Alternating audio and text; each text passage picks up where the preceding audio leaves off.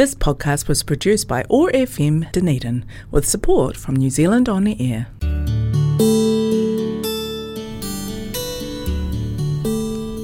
Telugu states in South India are famous for culture, temples, food, Tollywood and sense of humor.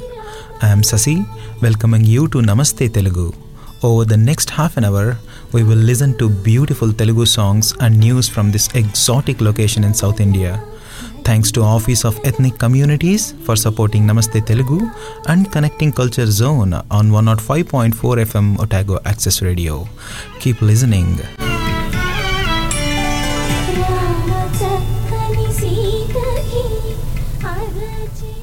105.4 FM Otago Access రేడియోలో నమస్తే తెలుగు షోకి స్వాగతం. నేను మీ శశి.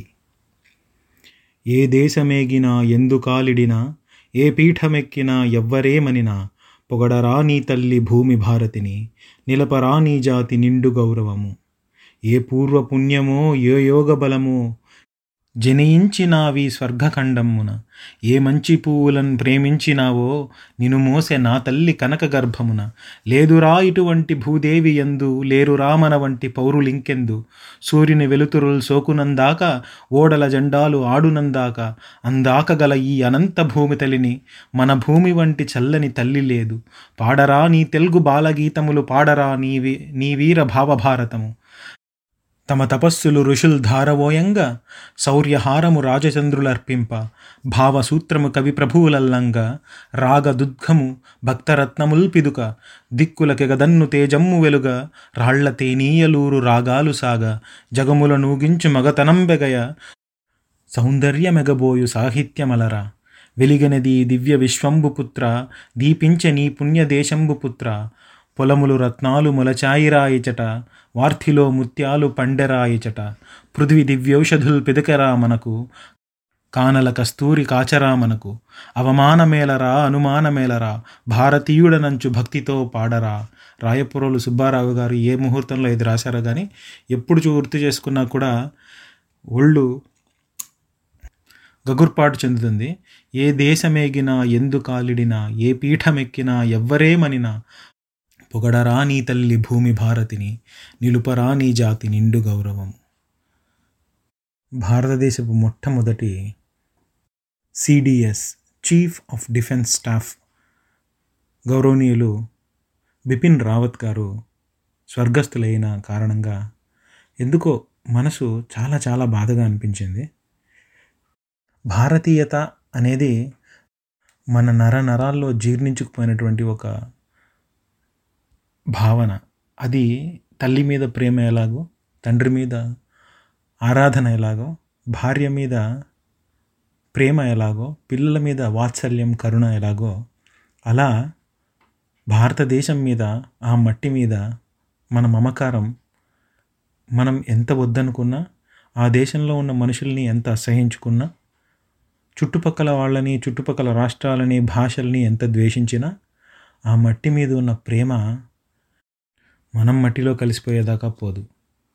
అలాంటి దేశంలో మన భారతదేశం మొత్తానికి 3 దళాలకి అధిపతిగా ఒక వ్యక్తిని ఆయన గొప్పతనాన్ని గుర్తించి భారతదేశ ప్రభుత్వం అన్నిటికీ సమన్వయకారిగా కష్టంలో బాధలో దేశానికి ఏదైనా ప్రమాదం సంబంధించినప్పుడు మొట్టమొదటి కాంటాక్ట్గా ఒక మనిషిని నియమించారు అంటే మొత్తం భారతదేశం ఈ ఒక్క మనిషి యొక్క సలహా మీద ఒక దేశం మీద యుద్ధం చేయాలా ఆగాలా అనేంత గొప్ప స్థానాన్ని ఒక వ్యక్తికి భారతదేశం ప్రభుత్వం ఇచ్చింది అంటే ఆయన ఎంత గొప్పవాడో నేను మళ్ళీ మీకు చెప్పాల్సిన అవసరం లేదు. దాదాపు 40 ఏళ్ల పాటు భారతమాత సేవకి తన జీవితాన్ని అంకితం చేసి ఒకసారి యుద్ధంలో కాలిలో బుల్లెట్ దిగిన తోడుగా ఉన్న తనతో పాటు ఉన్న సైనికుడిని భుజాల మీద వేసుకొని పరిగెత్తినటువంటి ధీశాలి. అలాంటి మహానుభావుడు హెలికాప్టర్ ప్రమాదంలో దుర్మరణం చెందడం మనసుకు చాలా బాధ కలిగించే విషయం. 1993 మే 17న ఆయన మేజర్ హోదాలో జమ్మూ కాశ్మీర్లోని యురీ ప్రాంతంలో గస్తీ విధులు నిర్వహిస్తున్నారు. ఆ సమయంలో పాకిస్తాన్ సైన్యం భారీగా కాల్పులు జరిపింది. అందులో ఒక తూట ఆయన కాల్లో దిగింది. అదృష్టవశాత్తు ఆయనకు క్యాన్వాస్ యాంక్లెట్ అనే ఒక రక్షణ తొడుగు ఉంది. అందువల్ల తూట వేగంగా ఆయనకి ఎక్కువగా డ్యామేజ్ చేయకుండా అడ్డుకునింది. కానీ ఆయనను శ్రీనగర్ సైనిక ఆసుపత్రికి తరలించారు. అయితే ఆనాడు ఆయన బాధపడింది ఆయనకు తగిలిన గాయం గురించి కాదు, తన సైనిక కెరీర్ గురించి ఆయన ఆందోళన చెందారట. గాయం కారణంగా తాను వైద్యపరంగా దిగువ స్థాయి విభాగంలోకి వెళ్ళిపోతానేమో అని చాలా బాధపడ్డారట.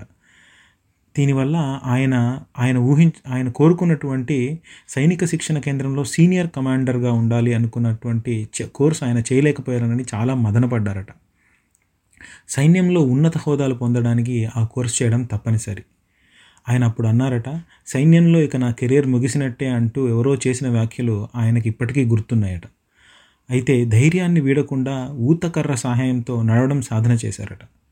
నెలపాటు అనారోగ్య సెలవు తీసుకుని తిరిగి సైనిక ఆసుపత్రికి వెళ్లారు. వైద్యులు ఆయన్ను పరీక్షించి పూర్తి స్థాయి ఫిట్నెస్లో ఉన్నట్టు తేల్చారట. అయితే ఆయన తదుపరి పోస్టింగ్ ఎక్కడ ఇవ్వాలన్న ప్రశ్న ఉత్పన్నమైంది. ఎందుకంటే ఆయనకు ఆల్రెడీ ఇంజ్యూర్ అయ్యారు కాబట్టి. అలాంటి సమయంలో లఖన్వూలోని గూర్ఖా రెజిమెంట్ సెంటర్కు ఆయనకు బదిలీ చేసే అవకాశం ఉందని అధికారులు చెప్పారట. యుర్రీలోని మా కమాండింగ్ అధికారి నన్ను అక్కడే కొనసాగించడానికి అనుమతించారు అని ఆయన చెప్పారు. అయితే సరిహద్దుల గస్తీ వద్ద విధులు మాత్రం ఆయన నిర్వహించలేకపోయారట. క్రమంగా కాలు సాధారణ స్థితికి వచ్చిన తర్వాత ఇలాంటి సంఘటనలు ఆయన జీవితంలో ఎన్నో ఉన్నా కూడా ప్రతి ఎదురు దెబ్బను ఆయన ఎదుర్కొంటూ ముందడుగు వేశారు.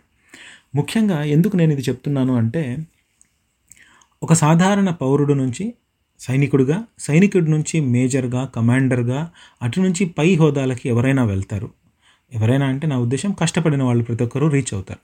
కానీ దానికి మించి ఒక భారతదేశపు ప్రధానమంత్రి 3 దళాలకి అధిపతిగా ఒక వ్యక్తిని నియమిస్తున్నాడు అంటే ఆ మనిషికి ఉన్నటువంటి ఆలోచన శక్తి, అనలైటికల్ పవర్ అంటారు కదా, ఒక విషయాన్ని విశ్లేషించిన విషయాన్ని అర్థం చేసుకొని, ముఖ్యంగా యుద్ధాలు, సైనిక బలగాలు వంటి విషయాల్లో ప్రత్యర్థుల కన్నా ఒక అడుగు ముందుకు గనక మనం ఉండలేకపోతే అది ఆయన ఒక్కడి వల్లనే కాదు, మొత్తం భారతదేశానికే ఒక అడుగు వెనక్కి వేసినట్టు, 100 కోట్ల మంది ఆయన మీద పెట్టుకున్నటువంటి ఆశలని మనం చేసినట్టు.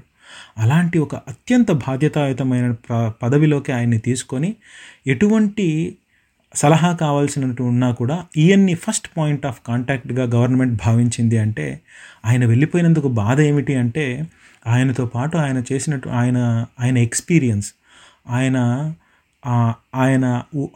ఎలా అయితే పరిస్థితుల్ని అర్థం చేసుకొని సడన్గా నిర్ణయాలు తీసుకొని మన భారతదేశాన్ని ఇప్పటిదాకా ముందు వరుసలో ఉంచగలిగారో, ఈ రీసెంట్గా జరిగినటువంటి లద్దాఖ్ ఇన్సిడెంట్ కానీ, చైనాతో యుద్ధం లాంటి దగ్గరికి వరకు వెళ్ళినది కానీ, దాని తర్వాత పోయిన సంవత్సరం జరిగినటువంటి పాకిస్తాన్ మీద అటాక్ కానీ, ఇలాంటివన్నిట్లో ముఖ్య పాత్ర పోషించినటువంటి అలాంటి మహానుభావుడు ఇక మన భారతదేశానికి లేడు. ఆయన సర్వీసెస్ మన భారతదేశానికి నిలిచిపోయాయి అన్నప్పుడు మాత్రం చాలా బాధగా ఉంటుంది.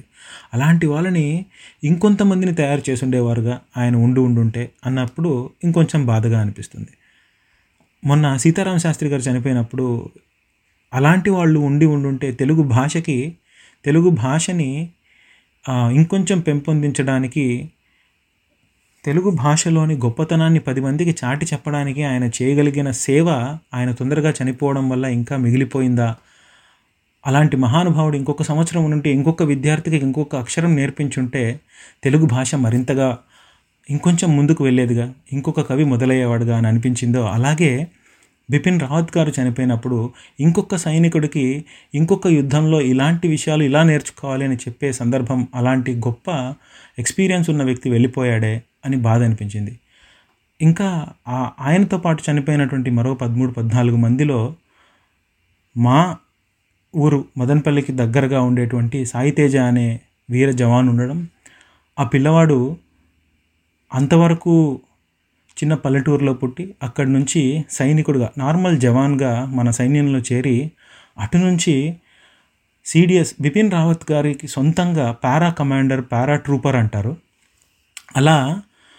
అలాంటి స్థాయికి ఎదిగి డైరెక్ట్గా బిపిన్ రావత్ గారే ఆయన్ని మెచ్చుకొని సొంతంగా నా దగ్గరే ఉండు సాయి అనేంతగా చేసుకున్నటువంటి అలాంటి ఒక అబ్బాయి భారతదేశం కోసం విధులు నిర్వర్తిస్తూ ఆయన ప్రాణాలు వెళ్ళిపోవడం అనేది మనసుని చాలా చాలా కలిచివేసే విషయం.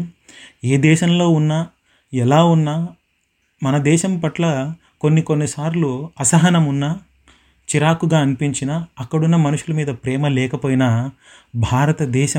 భారతదేశానికి ఏదో ముప్పు వచ్చిందనో, భారతదేశానికి సేవ చేసినటువంటి ఏదో ఒక మనిషికి ఏదో అయిందనో తెలిసినప్పుడు గుండె పిండేసి ఎవరో ప్రపంచం మొత్తాన్ని ఒక నిమిషం ఆపేసినంత బాధగా ఉంటుంది. అది ఎందుకనో ఇందాక నేను చెప్పినట్టు ఆ మట్టి మీద ప్రేమ మనం మట్టిలో కలిసిపోయేదాకా ఉంటుందేమో. భారతీయుల్ని భారతదేశం నుంచి దూరం చేయొచ్చు, కానీ భారతీయుల్లోని భారతీయతని ఎవరో దూరం చేయలేరేమో అనిపిస్తుంది. ఇక్కడ ఉన్నప్పుడు ముఖ్యంగా వేరే దేశానికి వచ్చినప్పుడు, అప్పటిదాకా భారతదేశంలో ఉన్నప్పుడు విలువ తెలియకపోవచ్చు, కానీ బయటకు వచ్చినప్పుడు మన దేశంలో అలా ఉంటుంది కదా, ఇక్కడ ఇలా ఉంది కదా, అక్కడ ఇలా ఉంటుంది కదా అని ప్రతిసారి కంపేర్ చేసుకుంటూ, కొన్నిసార్లు మన దేశం బాగాలేదనుకున్నా కూడా చాలాసార్లు ఆ మట్టి, ఆ ప్రేమ, ఆ మనుషులు, ఆ అమాయకత్వాన్ని బాగా మిస్ అవుతాం. ఇన్ని సంవత్సరాలుగా ఒక దేశంలో ఉంటూ ఉన్న ఈ దేశం భారతదేశంతో క్రికెట్ మ్యాచో లేకపోతే ఏదైనా అంతర్జాతీయ స్థాయిలో ఒక క్రీడలు కనుక జరుగుతూ ఉంటే మనసు లోపల ఎప్పుడు భారతదేశం విజయం సాధించాలనే ఉంటుంది తప్ప, ఈ దేశం అన్నం పెడుతూ రెండవ తల్లిలాగా చూసుకున్నా ఎందుకో మరి ఆ మట్టి మీద ప్రేమ. తిరిగి వెళ్తామో లేదో తెలియదు, ఇక్కడే ఉండిపోతామో తెలియదు, మన పిల్లలు ఇక్కడ పెరుగుతారేమో తెలియదు, అక్కడ పెరుగుతారేమో తెలియదు, కానీ నా వరకు నా దేశం అని అనుకున్నప్పుడు భారతదేశమే గుర్తొస్తుంది. మరి ఆ పాశం అది ఎన్నాళ్లకు ఎలా ఉంటుందో మరి ఎలా పోతుందో తెలియదు, కానీ అలాంటి దేశంలో అంత ముఖ్యమైన వ్యక్తి ఒకరు చనిపోయారన్నప్పుడు మనసుకు బాధగా అనిపించింది. ఆయన వెళ్ళిపోతుంటే దీంట్లో అన్నిటికన్నా ముఖ్యంగా మనం చెప్పుకోవాల్సింది తమిళనాడు ప్రజల గురించి. మన భారతదేశంలో గనక తమిళనాడు గురించి ఎప్పుడు మాట్లాడినా అది ప్రత్యేకమైన స్థలంగా ఉంటుంది. ఎందుకంటే అత్యంత పురాతనమైనటువంటి సాహిత్యం కలిగినటువంటి భాష, ఆ భాషకు ఉన్న గొప్పతనం, ఆ మనుషులు ఎలాంటి వాళ్ళో చూపించడానికి ఇది ఒక చక్కని ఉదాహరణ. ఆయన హెలికాప్టర్ తమిళనాడులో ప్రమాదం జరిగి ఆయన చనిపోయారు అని తెలిసినప్పుడు ఆయనను తీసుకెళ్తున్న దారి పొడుగున, ఆయన చనిపోయిన దగ్గర నుంచి ఎయిర్ బేస్ అంటారు కదా, అలా తీసుకెళ్ళడానికి 50 కిలోమీటర్లతో 13 అంబులెన్స్లో ఇవన్నీ శవాల్ని తీసుకుపోతూ ఉన్నప్పుడు 50 కిలోమీటర్ల మేర జనాలు అందరూ వరుసగా నిలుచుకొని అంబులెన్స్ వెళ్తున్న దారిలో పూలు చల్లి భారత్ మాతాకి జై అంటూ నినదిస్తూ ఉంటే, వీరవణక్కం అంటే వీరుడా నీకు వందనం, సైనికుడా నీకు వందనం అంటూ జోహార్లు అర్పిస్తూ ఉంటే మనసు కలిచివేసి తెలియకుండానే కళ్ళల్లోంచి నీరు ఉబ్బికి వచ్చిన సందర్భం. అంత గొప్ప భారతదేశం యొక్క గొప్పతనం ఎప్పుడు అర్థమవుతుంది అంటే ఇలాంటి సందర్భాల్లోనే.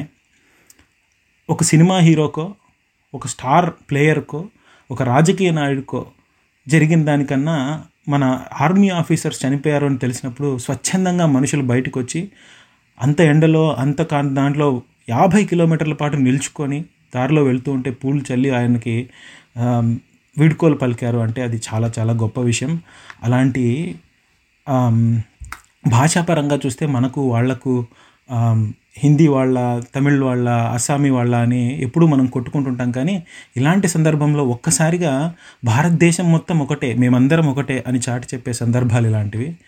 అలా చేసినటువంటి తమిళనాడు ప్రజలకి పాదాభివందనాలు తెలియజేసినా తక్కువే.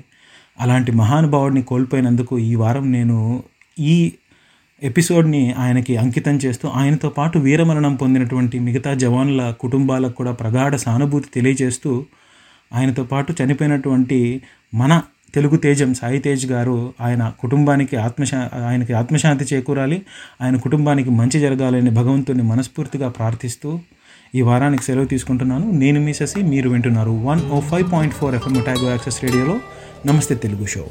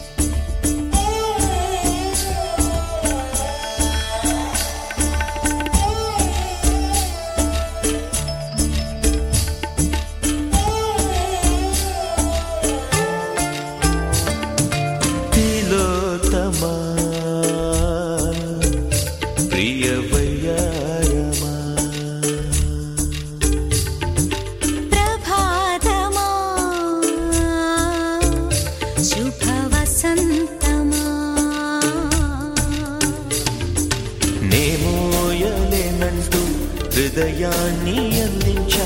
నేను నాలెమ్మంటూ అది నాలో దాచేశా. ఏ దారిలో సాగుతున్నా ఎద నీ వైపుకే లాగుతోంది. ఏ వేళలో ఎప్పుడైనా మది నీ ఊహలో ఊగుతోంది. తిలోతమా ప్రియవయారమా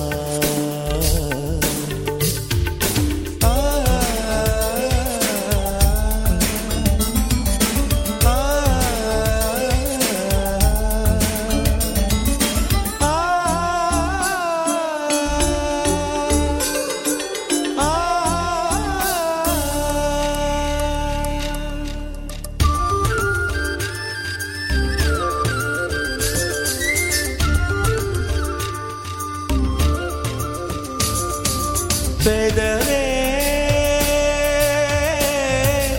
ఓ మధుర కవిత చదివే.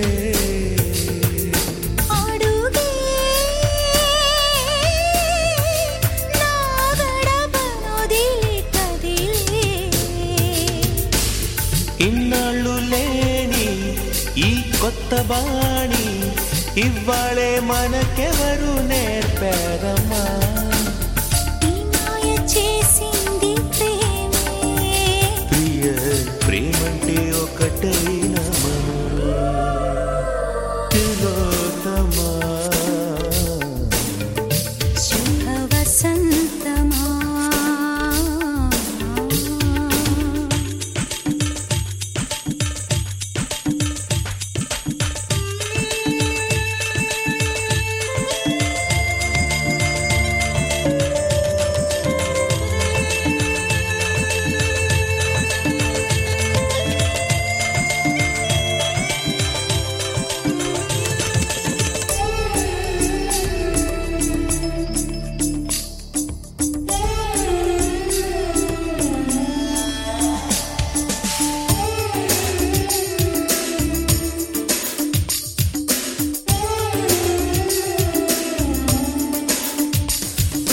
కలలే నా ఎదుట నిలిచే నిజమై. వలబే నా ఒడికి దొరికే వరమై. ఏ రాహువైనా ఆషాఢమైనా ఈ బాహుబంధాన్ని విడదీయునా. నీ మాటలే వేదమంత్రం. చలి నువ్వన్నదే నా ప్రపంచం.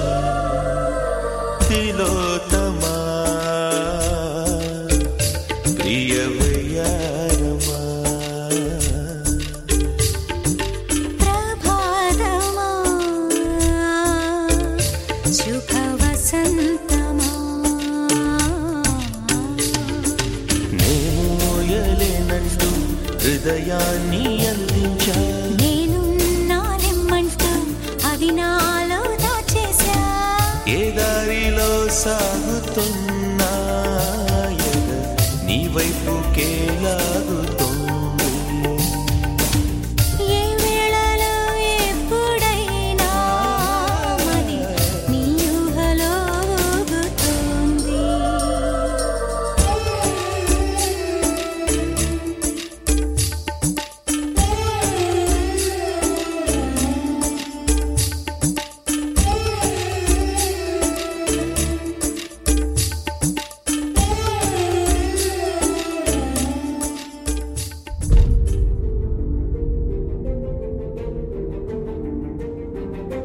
జరుగుతున్నది జగన్నాటకం, జరుగుతున్నది జగన్నాటకం.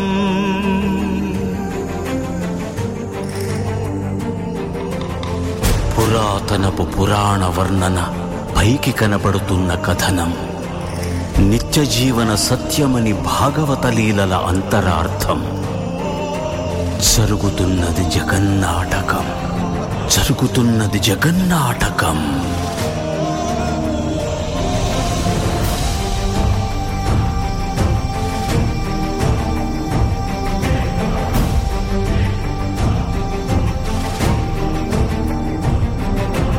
చెలియలి కట్టను తెంచుకొని విలయము విజృంభించునని ధర్మమూలమే మరచిన జగతిని యుగాంతమెదురై ముంచునని సత్యవ్రతునకు సాక్షాత్కరించి సృష్టి రక్షణకు చేయూతనిచ్చి నావగ త్రోవను చూపిన మత్స్యం కాలగతిని సవరించిన సాక్ష్యం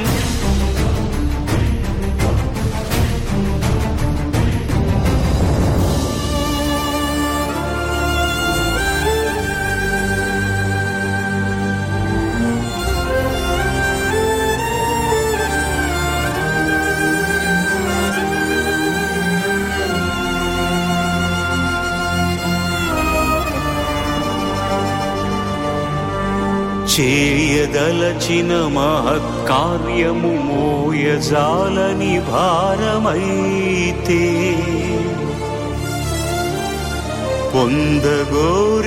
పొందగోరినదందలేని నిరాశలో అణగారిపోతే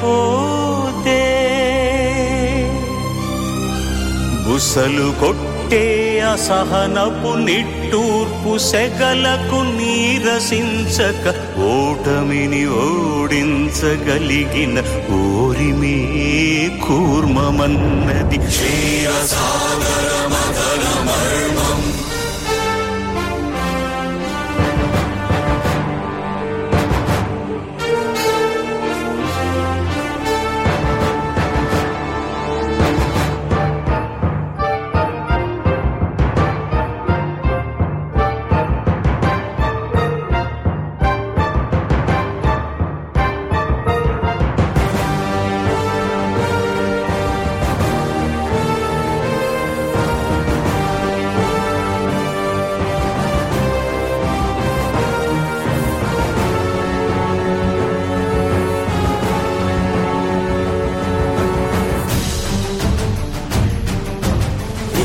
నిలిపే ఇలను కడలిలో కలుపగలురికే ఉన్మాదమ్మును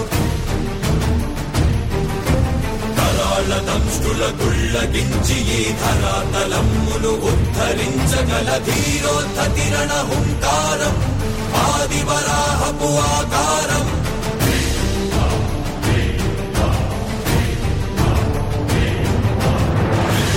ఎక్కడరా నీ హరితాకున్నాడేరా భయపడి బయటకి రమ్మనరా ఎదుటబడి నన్ను గెలవగలడా బలబడి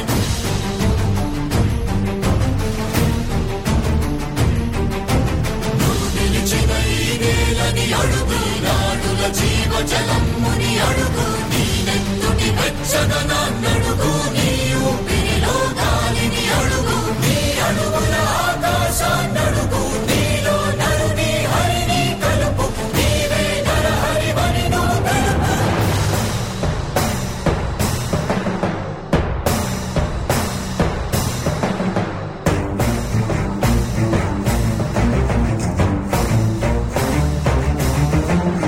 ఉన్మత్త మాతంగ భంగి కాదు కవి కతి మంత్రు సంఘాతని కృడని విడమి జగతి అరములనమయ్యదిగే అవనిగిదే అసని హతి. ఆతతాయుల నిహతి అనివార్యమౌ నియతి చితహస్తి హతమస్తకారి నఖ సమకాశియో క్రూరాసి గ్రోసి హృతదాయకం స్థుల గ్రోసి మసి జయ మహిత యజ్ఞం.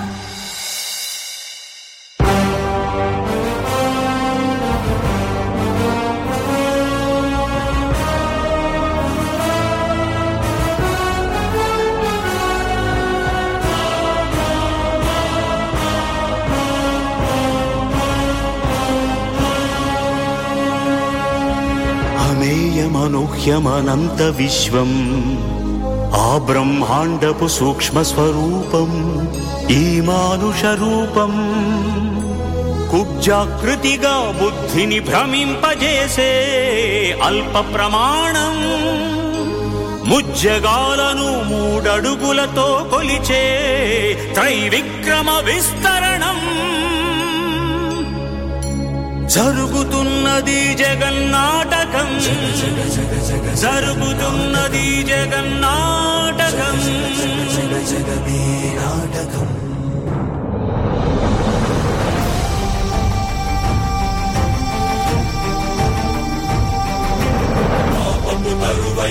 పుడమికి బరువై పెరిగిన ధర్మజ్ఞానిని పెరుగగా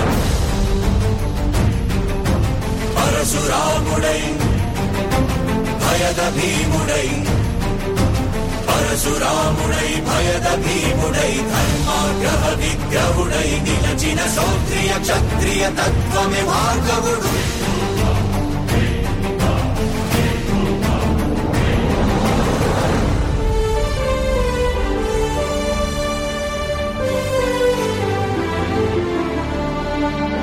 ఏ మహిమలు లేక ఏ మాయలు లేక నమ్మశక్యముగాని ఏ మర్మము లేక మనిషిగానే పుట్టి మనిషిగానే బ్రతికి మహిత చరితగా మహిని మిగలగలిగే మనికి సాధ్యమేనని పరంధాముడే రాముడై ఇలలోన నిలచి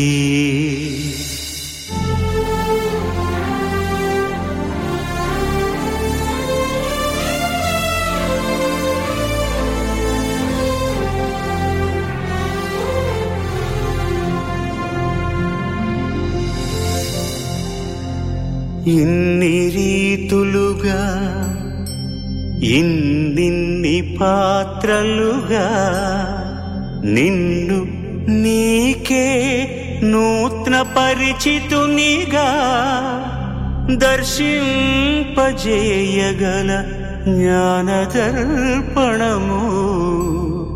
కృష్ణావతారమే సృష్ట్యావరణ తరణము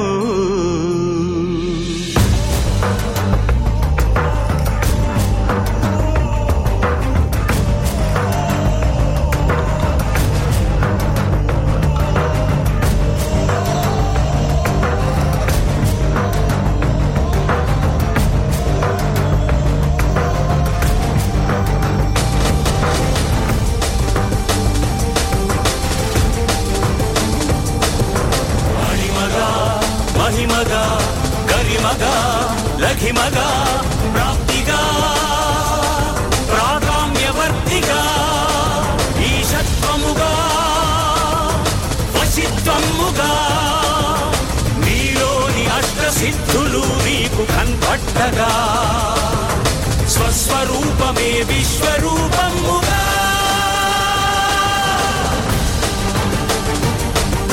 నరుని లోపలి పరునిపై దృష్టి బరుపగా తల వంచి కైమోర్చి శిష్యుడవు నీవైతే నీ ఆర్తి కడదేర్చు ఆచార్యుడవు నీవే. వందే కృష్ణం జగద్గురుం వందే కృష్ణం జగద్గురుం కృష్ణం వందే జగద్గురుం కృష్ణం వందే జగద్గురుం వందే కృష్ణం జగద్గురుం వందే కృష్ణం జగద్గురుం కృష్ణం వందే జగద్గురుం కృష్ణం వందే జగద్గురుం కృష్ణం వందే జగద్గురుం. This podcast was produced by OAR FM Dunedin with support from New Zealand On the Air.